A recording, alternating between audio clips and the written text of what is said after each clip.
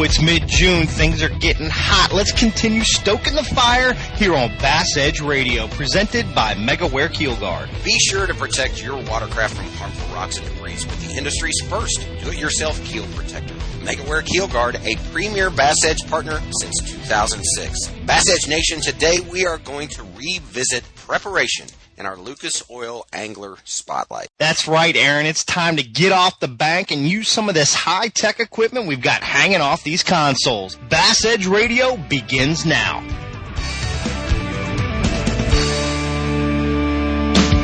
You know the importance of protecting your investments, so why use anything other than the toughest keel protector for your boat? Grinding sand, abrasive rocks, and concrete ramps are no match for our patented technology. KeelGuard keel protectors are made tough and made to stick. Their do-it-yourself installation takes less than an hour, providing the most dependable, most trusted keel protection for your boat, guaranteed for life. So give your boat the performance edge. Put on the protection the pros pick. KeelGuard keel protectors. Patented in 2000, perfected over years of testing and real-world punishment, the Power Pole is the ultimate shallow water boat positioning tool.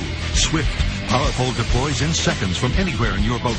Virtually silent, Power Pole won't spook wary fish. Secure in strong currents or gusting winds in up to 8 feet of water. Engineered to take it with a lifetime unconditional replacement guarantee on the spike. Power Pole, swift, silent, secure. Visit powerpole.com to find a dealer near you. Bass Edge Radio. Commence broadcast. In 3, 2,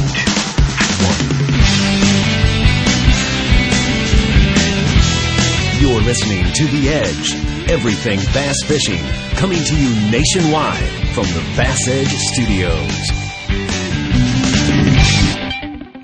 Aaron, great to be back for another episode of Bass Edge. And, of course, it's the time of year you get a little bit of free time to start digging around, see how the first 6 months of the year's been. And, man, I noticed we've got a whole lot of great comments on iTunes recently. They have lit us up not only on the comments on iTunes, but also via Facebook, email, and I think it's just important, Kurt. I say this with the utmost sincerity. We have an unbelievable group of listeners that have been with us a very, very long time. Yeah, we have. You know, we really appreciate all the feedback from everybody and want to continue to push that feedback. You know, you guys pushing the feedback to us helps us push the envelope to return even a better program for you. So keep up all those ideas for new shows, new features, all kinds of great things, and we'll keep delivering it right here at Bass Edge Radio. Talking about delivering, Aaron, what about the InMotionWD.com? How's everything working out there with the Lucas Oil products? InMotionWD.com. Pete has had his hands full, and I know his staff there. Seems like, man, you can definitely tell that winter broke, because in my conversation with him, he is shipping oil and cleaning products, and basically anything that Lucas manufactures is available right there, available to be shipped to your door. So my elbow's been kind of tired lately. I've been using my boat a little more than regular, Kurt, so I've been having to do a little polish, wiping that scum off the water line in the back of the motor. But hey, tough life, but somebody's got to do it. Hey, there's no doubt. You know, it's amazing when you go onto that website and look at all the different types of products that they do provide and have available for consumers from top to bottom, one end to the next, just stuff everywhere. I got to say real quick, we're in the end of June. It's my time for my kids' camp down at Lake Amistad. Really excited about having that kick off here in the next couple days, so be looking for that kind of stuff and information on our Facebook and Twitter. We'll post some great information on what's happening down at the kids camp, Kurt Dove's Pro Bass Camp at Lake Amistad, so that should be fun. Always fun when you can get the instructional element with young minds and see how they kind of wrap their hands around that and kind of take that to a new level, because after all, Kurt, that is our next generation and those that we are going to pass the torch onto. And speaking of passing the torch, it's time that we've got to pass the torch on to the next segment, which obviously is the very popular Marine Tech Minute, brought to you by ProtectTheHarvest.com. Let's go see what Mark has to tell us today. First by land and now by sea. For years, Lucas Oil has been a staple in high-performance vehicles on both the road and track. Now, from the makers of Lucas Oil comes Lucas Marine products, specifically engineered for marine applications. Protect and lubricate your marine inboard, outboard, or high-performance boat with Lucas Marine Engine Oil or Lucas Synthetic-Based Oil. Learn more about the complete line of Lucas Oil and marine products. Visit lucasoil.com.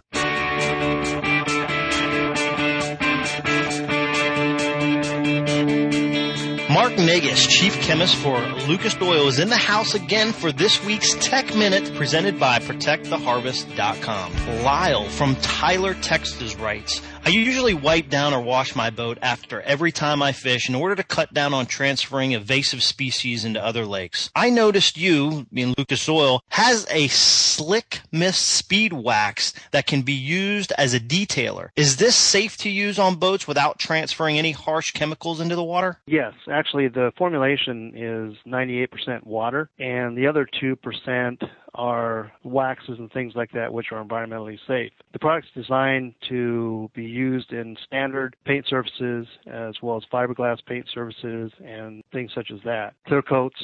It does an excellent job at removing water spots and bringing the shine back to your boat. But the main thing is that it is 98% water, so it does not add any adverse chemicals into the water itself. Well, that's good to hear because we all know as bass fishermen not only like to take care of our toys, but we also like to look good while we're doing it. Lyle, we appreciate the question, but more importantly, your focus on protecting our natural resources. I will say, however, you scared me a little when you mentioned the word invasive species. Fortunately, Mark knows what that means.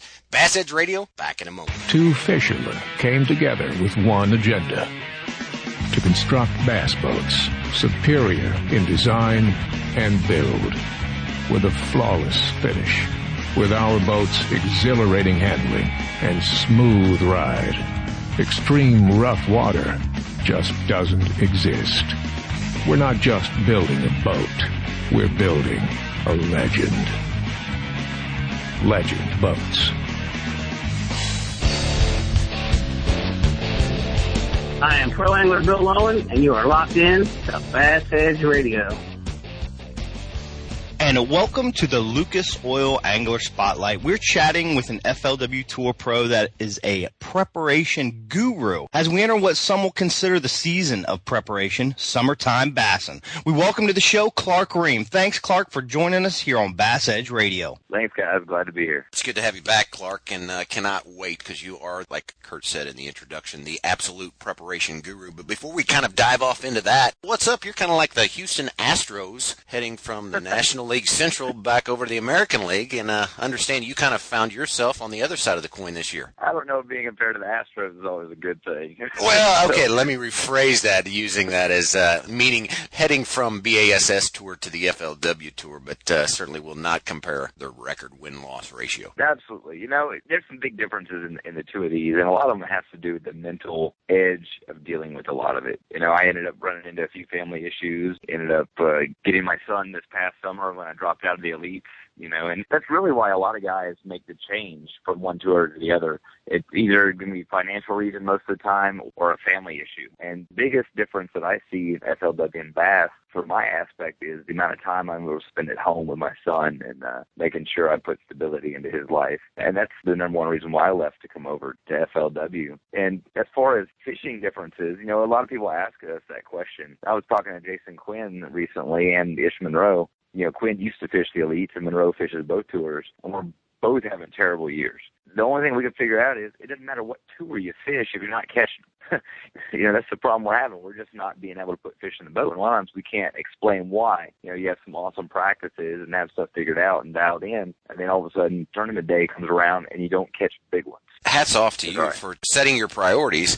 And going back to something else that you've said, you know, if you're not catching them, don't you think there's slumps just regardless of whether you're fishing, you're sitting in an office, or you're, you know, on the line putting together widgets? There is, but it's more about taking the opportunities that you get at those events and capitalizing on them, or just having everything click just a little bit. I don't really believe in the slumps too much, except for the mental side of it. You know, you roll into an event and taking that approach of, I've got to get a check, you know, to pay the bills or to keep the wheels turning on this engine of pro bass fishing. But it's more whatever you do with that given day or that event. And if you don't catch them, it really doesn't matter. You know, if the schedule doesn't set up the way you like to fish that time of year. For example, Sam Rayburn. I live at Sam Rayburn. I guide on the lake.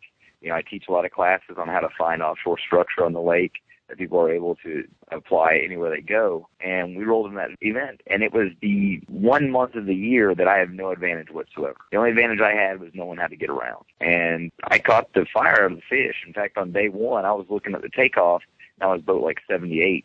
and I had 2 keepers in the boat before they called the last takeoff number. I caught close to 100 keepers on day 2 of that tournament, but if you can't catch one over 2 pounds, it really doesn't matter. The randomness of quality bites sometimes will elude you, and it will kill you in these tournaments.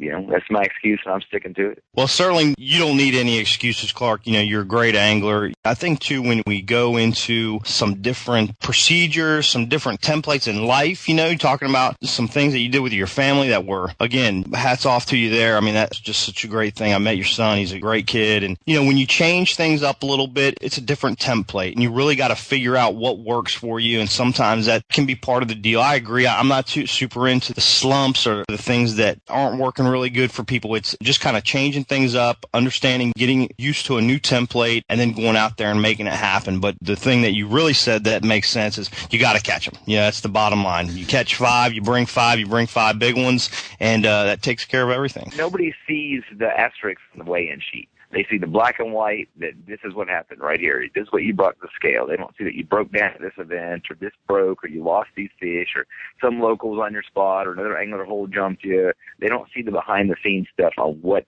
transpired to get you to that low finish, that mid-range finish. And out here, losing 1 key fish makes a difference in making 10 grand or not. In my case, I fished a railback this year and had 2 dead fish that cost me a win. People don't see that on the sheet. They just see on the sheet that you lost by 7 ounces. You're exactly right. There's so many other variables. People look at it as just fishing, and it is just fishing, but there's so much more. I got sick in an event earlier this year, missed a practice day.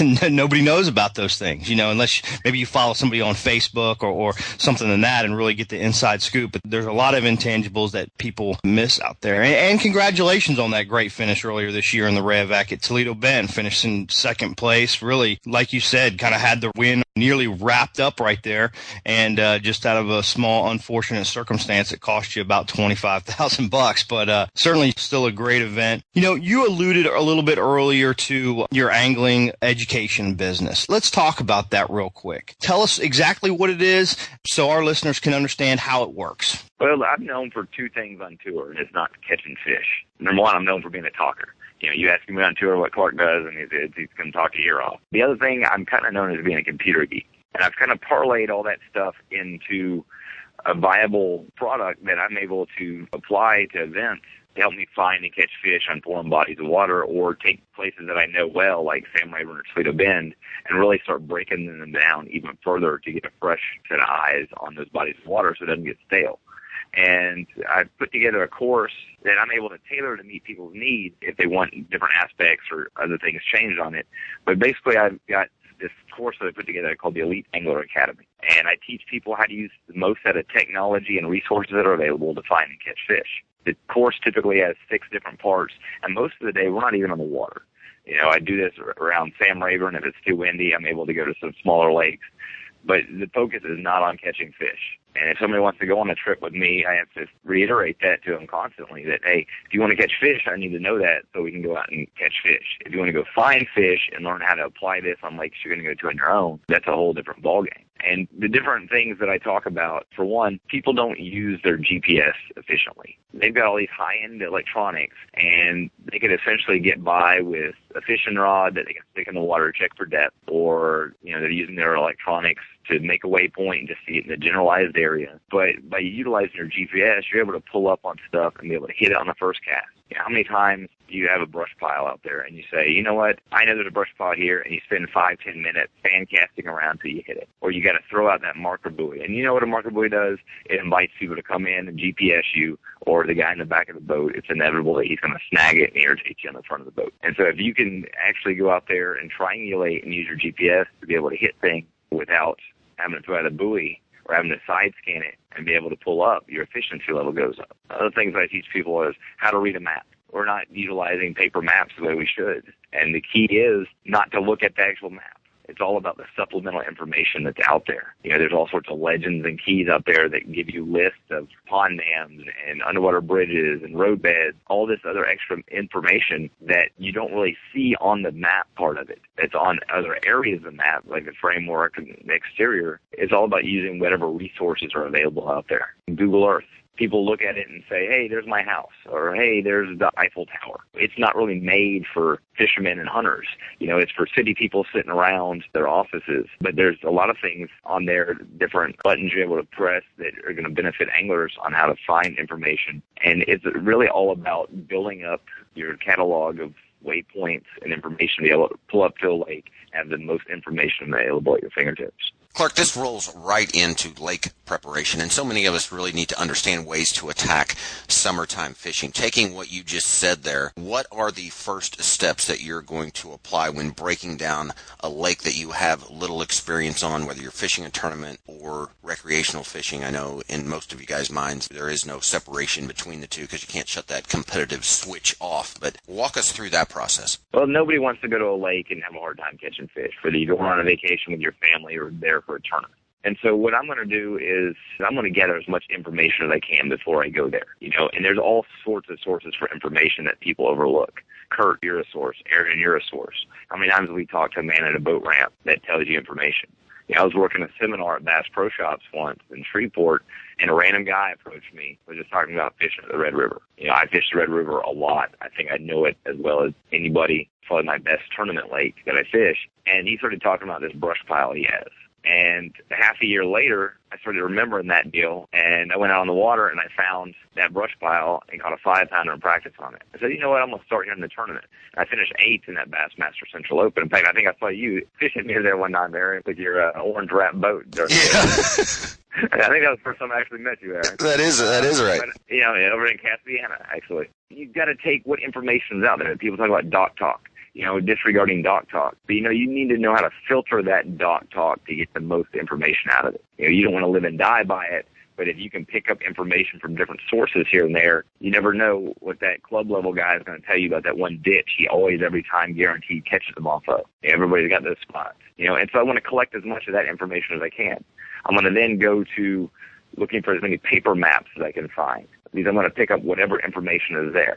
I'm not looking at the contours on a paper map because ultimately your Navionics chips, your Lake Master chips, all these things, they're going to have better contours out there than what you're going to find on any paper map. And you're going to be able to tell exactly where you're located at on there. But that paper map is usually going to tell you about foundations or things like bridges, these high percentage places that you can go find fish. And people take the approach when they go to look for fish on a lake, their side imaging or whatever else, is they're going to just start scanning back and forth across the pocket or a creek. Well, they're wasting a lot of time because you can use that supplemental information to get a head start on looking for exactly certain things, those Easter eggs, that hidden treasure, X marks the spot type of stuff, where if you know there's something you're looking for there, you're going to look more efficiently there because you're looking for something.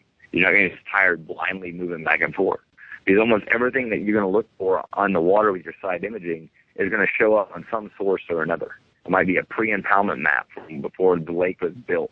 That stuff is out there. You just have to look for it. It's going to be on that paper map. So if you can get that head start on looking for something and find all 300, 400 spots that you're able to find on this other information, well, that's a big head start. Because if you were to go to a lake and call your buddy and say, hey, hook me up with some waypoints for some brush piles. If I said to you, Kurt, hey, you're going to Falcon Lake. You want every pond dam, every rock pile, every house foundation out there. These are the ones I catch them on. You're not going to turn down that waypoint information right there. Right. And all that can be found on current lake maps, where they'll give you the actual GPS coordinate of that stuff. So before you even go to these lakes, if you enter all that stuff in your GPS, that gives you a head start right there of all this sweet stuff that if you're out there blindly idling looking, you're going to have 300 or 400 spots before you can get to the lake of high percentage places Sure. You can pull up at any time and catch fish. Let's talk real quick about time scale on this. Obviously, the educational process on a Falcon Lake or a Rayburn or Toledo or Amistad, Table Rock, wherever you go, it's never ending. Even if we fish the lake every weekend for 5 years, you're always going to learn things because things move and you just can't see everything. You're always going to be finding new stuff, talking to new people, looking at new maps, finding new things about Google Earth. The lake's going to fluctuate. There's going to be a lot of changes that's going to give you more education about the particular impoundment that you might be fishing. But in a particular scenario, let's say we're in the middle of June, you got a tournament the first part of July at Lake X. How much time is Clark Reehm going to spend off the water prepping for that particular event? It's going to depend on what information is available. If I can find imagery where the water is low, we've had big drought situations in the southeast, especially in 2011. There's a lot of information we had off satellite imagery that's out there with low water, and you're able to pick up a lot of information right there. I might sit on Google Earth for 50, 60 hours before a tournament. Back in April, I had an event at Beaver Lake, and I drew a local stick as my co-angler on day 2, and he was asking me, how did you find it? How are you able to pull up and hit this thing out here in the middle of nowhere? And it's like, well, I found the satellite image with the water low, and I actually sit there and just scour the satellite imagery, just slowly moving along and looking for different transitions. It might be rock changes. It might be, break lines, tiny little subtle rocks that I might be able to pull up to and make one cast, hit it, to catch one good fish, and then roll on. I'm probably going to spend 50 to 60 hours on Google Earth getting ready for an event. And it might be as simple as finding where a roadbed cuts through the trees and making a waypoint where I see it come down to the water. Because a lot of times you can't look at the bank when you're out there and say a roadbed comes down here. It's overgrown or whatever else. Or the road is eroded from the actual shoreline where the trees are and stuff out 10, 15 feet because of low water situations and erosion and stuff. Whereas a little bit deeper out there, you can actually pick that up with your side imaging then to start looking. But you have to look at the trees up on the bank on the satellite imagery to see exactly where that road comes in at. With that said, how do you manage all of that data? Okay, you spend 50 to 60 hours on Google Earth, which I think is fantastic, and you've went through the maps and you've set these waypoints. How do you catalog this, not only for the tournament or the day on the water that's up and coming, but obviously this is going to be data that you're going to reference in the future? Are you like the Library of Congress where you have just volumes of books? I actually do.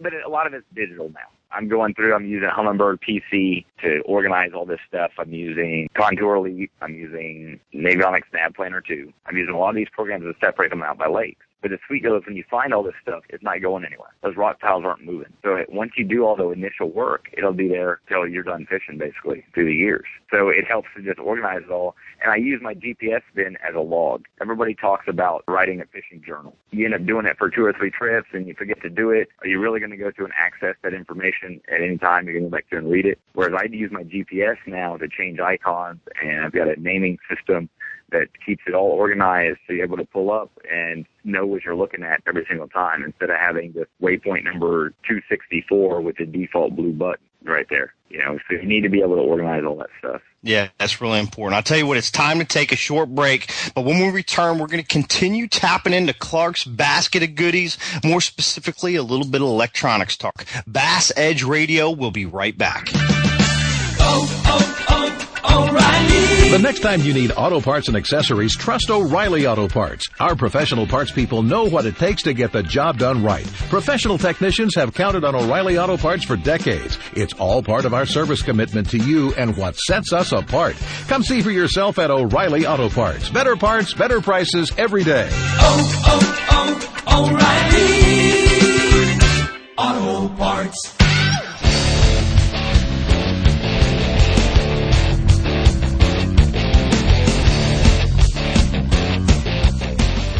Clark Reehm returns in the Lucas Oil Angler Spotlight. Lucas Oil high-performance marine products, from real oils to 2-cycle outboard oil that surpasses all manufacturers' requirements. Visit them at lucasoil.com.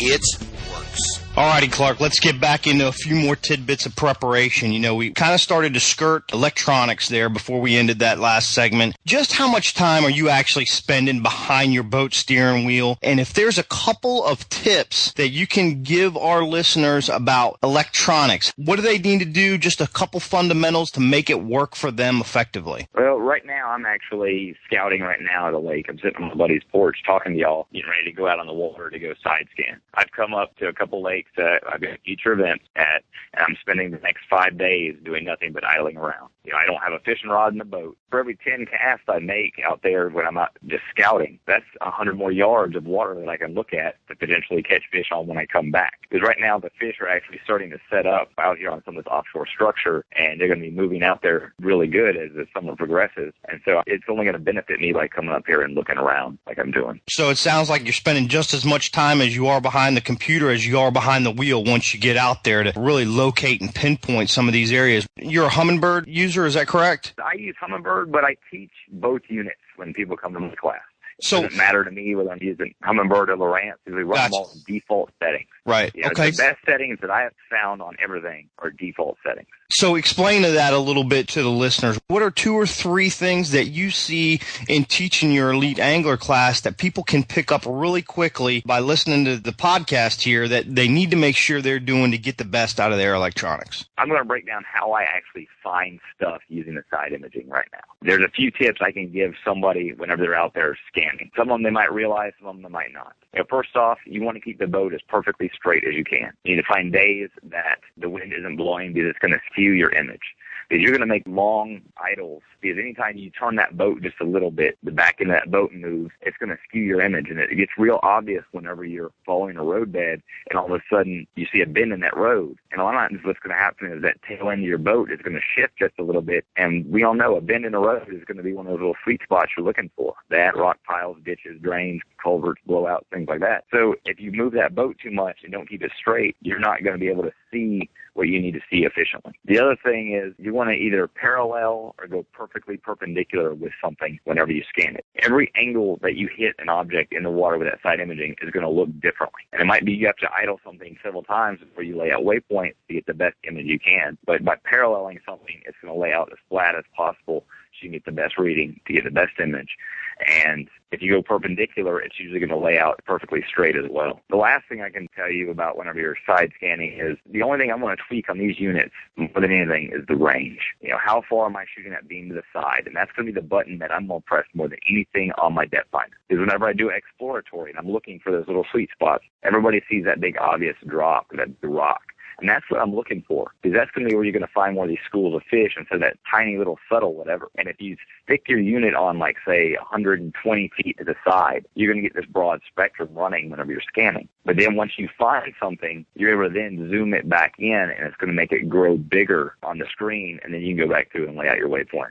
So those are the 3 ways I'm going to adjust that side imaging whenever I'm out there. But as far as tweaking the contrast and sharpness, I don't touch those. It's all on default. Because whenever you tweak it around to show fish better or see bottom composition better, you're going to give up on other aspects of it. And then you're going to have to go back to, on the next 100 yards, the water composition might be different. The salinity of the water or the pH might be different. It's going to show more trash in the water, and then you got to constantly go through and tweak the button around to show different images. And so by the default settings actually end up being the best setting you can actually run those units on for just general usage. Well, that's great advice right there. And now once that you have found that, we've dialed in, we've zoomed in, we've found the blowouts, the ditches, the ridges, what are some of your favorite summertime tactics that you like to employ once you have found this offshore structure? If you go to Kentucky Lake or Gunnersville or Lake Fork, these lakes that are known for offshore structure, I'm going to have 5 rods on the deck of the boat. And, you'll vary these. It might be I've got 2 of the same, but there's 5 key baits that seems like they're going to trigger big bites from offshore fish in the summertime that apply to most of the United States. That big worm is hard to beat. And almost every lake you go to, some sort of variation of red bug or plum or blue fleck is going to be the deal. I personally like the kickerfish hightail worm. It's an 11-inch worm. It's got air shimmers in it. It stands up. A lot of times those fish will eat that bait whenever it's falling. To suspended fish, they'll eat on the drop. They'll eat on the bottom, dragging, hopping, stroking. You can do all sorts of stuff with it. Another bait that everybody offshore fishes with is a football head jig. 3/4 ounce is hard to beat for just about every situation you're going to apply it to. I will go to a lighter jig if there's heavier cover or there's less current, because that lighter jig is going to go through brush piles a lot better than that heavy one, or it'll go through grass a lot easier. The deep diving crankbait, day in and day out, you see it time and again. Guys like Kevin Mandam are winning and dominating these offshore events with deep diving plugs. It just seems to trigger the biggest fish in schools. That's why you're going to see most of these tournament guys with your 6XDs, your 10XDs, your DD22s. They just get big bites offshore. And over the past couple of years, the 2 other baits that most offshore anglers have added to their arsenal, myself included, is the big flutter spoon. Those Lake Fork flutter spoons, they just seem to catch the bigger fish in the school as well, and swim baits. If you're not throwing swim baits now, then you're missing the boat. Whether it be giant ones, little tiny 3-inch ones, they just catch fish across the board. And there's a lot of nuances to swim bait fishing that we're not going to get into today, but there's just so many ways to fish them, to rig them weedless, to rig them open hook, line through, jig head. There's just so many variables to it, but swim baits catch giant fish, especially in offshore schools. Great tips there, Clark. Definitely ways that land a lot of fish for our Bass Edge listeners. And I think you're right. Overlooked is the deep swim bait bite. A lot of people are not getting on that board, and it has been there for a long time. And hopefully we get to see you whacking them on some big fish later on this summer with that tactic. Clark, I got to ask you real quick. Earlier in the show, we talked a little bit about the young angler in your family. When we were chatting about doing the show, we were talking a little bit about some bluegill fishing. Let's break it down. You got your Rayburns and your Toledas and all over the country, taking a kid out and bluegill fishing. What's the tactic, man? Tell me how to go out there and catch some bluegills for my kids. First off, you don't want to start your kids off bass fishing. We've all been out there, and you get those days, you get 2 or 3 bites. That's not going to keep kids interested. Another thing is you don't want to burn them out. Take them because you have to. You can't find a babysitter that day, so you got to drag your kids out with you. Because then it's all about you most of the time, with you out there having a good time catching fish, and your kids are just there in the boat. I see that time and again from different people taking their kids fishing. The other thing is don't go for too long a time period in the day. 2 hours, 3 hours. I wouldn't take a kid much longer than that, unless they're responding that they want to be out there. And when you are out there, make sure you put that sunscreen on your kids. They burn a lot quicker than you can. But bluegill fishing is the perfect opportunity for kids to catch fish. Bluegills and white bass seem to be the 2 best ways I know to take kids fishing. Let's face it, it's all about success. If you're not having success doing something with your bass fishing or brim fishing, you're not going to keep doing it. If those kids just keep in the action and constantly reeling in fish, that's the way to do it. And the best bait I've actually found for brim fishing is crickets. I've used everything from cut up bacon and hot dogs fishing ponds as a kid to right now we're actually using a lot of whole kernel corn on a lake we're fishing, but the water's real clear. You can cast that corn to those fish because you're seeing them. But worms are great, but crickets, hands down, seem to get more bites brim fishing than anything. What I'm doing is I'm going along in some clear water, and I'm looking for the honeycomb of brim beds sitting out there, and it's pretty simple. You can use a Snoopy rod, you can use a cane pole. I brim fish with bait casting gear, but just make sure it's all about those kids and helping them out to catch those fish. And always leave them wanting for more, right? Absolutely. The other day I took my kid out, and he got mad when we were leaving, and he didn't want to take his life jacket off.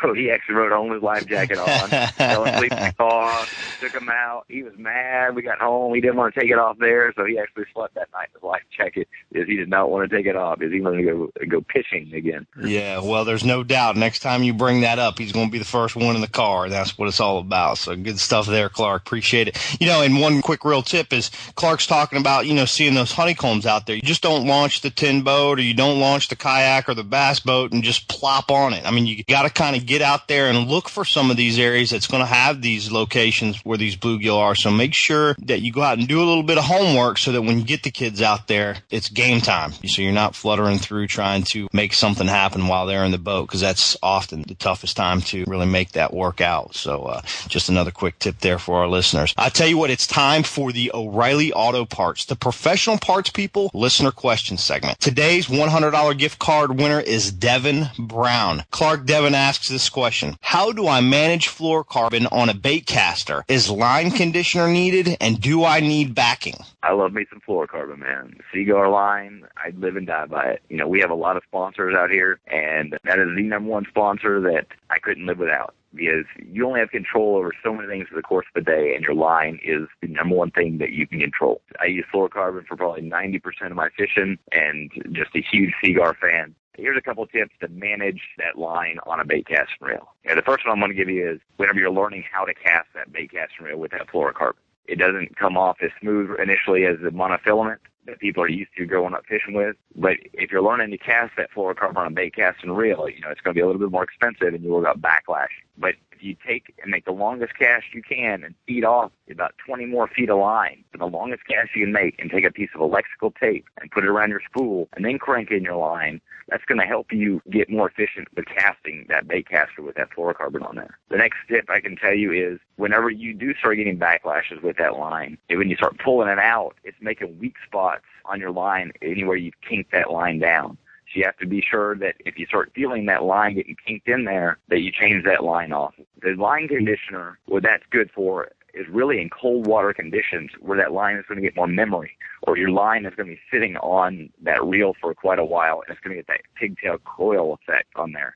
And that's what that line conditioner really is going to make the difference on, and putting that on there. That's the best tips I can give you as far as using the line conditioner or casting with that. The other one was, as far as when I spool up line, what I'm going to do is I'm going to use a backer on my line. That's the number one way I use monofilament anymore. And the only reason I carry monofilament is if I need a backer on a reel. And I'm going to tie about half the spool on the reel with the backer, and then tie directly on with a W-uni knot, the fluorocarbon straight to there, so you can actually make spools last twice as long and save you a lot of money in the long run. That is good stuff right there, because that question seems to come up quite often with regards to not only fluorocarbon, but just the type of line and then also how to manage it. So, Devin, thanks for sending in that question here into Bass Edge, and we appreciate Clark's response. Please send us an email letting us know that you heard your question answered right here on this episode, Devin, and we will send out your $100 O'Reilly Auto Parts gift card. As always, Bass Edge Nation, please continue to send in those questions for the show via our email address, support@bassedge.com, or obviously through our Facebook page and Twitter handle @BassEdge, and always include your name and hometown.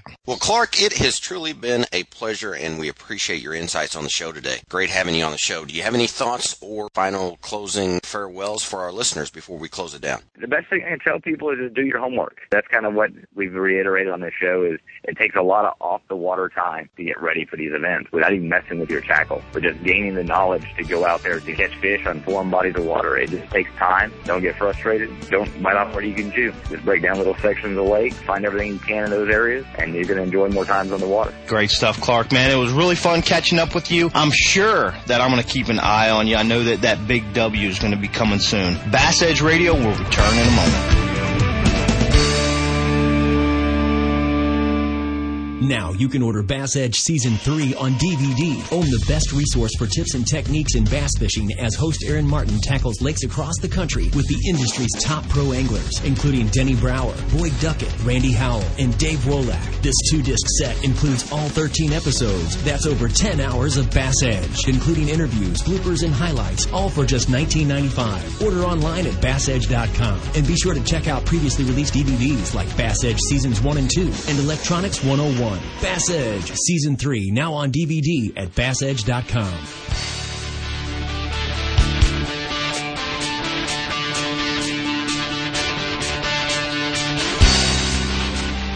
Kurt, another successful episode, and Clark obviously brought it today. A couple things I want to point out. I found extremely interesting and important that I didn't necessarily quite think of, and as much as what I use and kind of tout the use of electronics, when he spoke about keeping the boat straight when you're doing that side scan, and how if you maneuver that and get that off of path any one direction, it's going to change what you're actually seeing on the screen. Yeah, no question. And he talks also about how different angles are going to provide you different pictures. You know, running over a road or running over a culvert or brush pile, whatever it is out there, looking at it at different angles is going to give you a clear picture of what you're looking at. Sometimes you're going to be able to decipher it very cleanly, exactly what you're looking at. Other times, maybe not so much. That's why he talks about moving that range back and forth, depending on, you know, when you do find a little sweet spot or what you think might be a sweet spot, to really dial it in, get a great picture of it, and you can tell tremendously that it's really important to get the cleanest picture to go straight, parallel with the cover or the object, so you can get the best picture, understand what you're going to be fishing out there. Yeah, and then once you do, you know, his 5 key baits, and again, make sure if you didn't catch it the first time, big worm, football jig, deep diving crankbait, flutter spoon, and swim baits. Those are Clark's top 5 picks for the summertime fishing. Well, that sounds to me like a no-fail approach. You got your reaction, your slow-moving stuff, and then your lifelike presentation. So he's covering all of his bases right there, but still keeping it really simple. Key to fishing success, I think, keep it simple. Information that you can use right here on Bass Edge Radio. And thank you for all Bass Edge Nation listeners for tuning in to another episode, Bass Edge Radio number 186. Aaron and I look forward to our next show airing on July 1st. Take care. You know the importance of protecting your investments, so why use anything other than the toughest keel protector for your boat? Grinding sand, abrasive rocks, and concrete ramps are no match for our patented technology. KeelGuard keel protectors are made tough and made to stick. Their do-it-yourself installation takes less than an hour, providing the most dependable, most trusted keel protection for your boat, guaranteed for life. So give your boat the performance edge. Put on the protection the pros pick. KeelGuard keel protectors. The Edge is presented by KeelGuard. For more information on Bass Edge or to shop at the Bass Edge online store, visit BassEdge.com. And be sure to join Kurt Dove and Aaron Martin right here on another episode of The Edge. Brought to you in part by Legend Boats, O'Reilly Auto Parts, Lucas Oil Products, ProtectTheHarvest.com, Mercury Marine, PowerPole, and Rapaholic.com.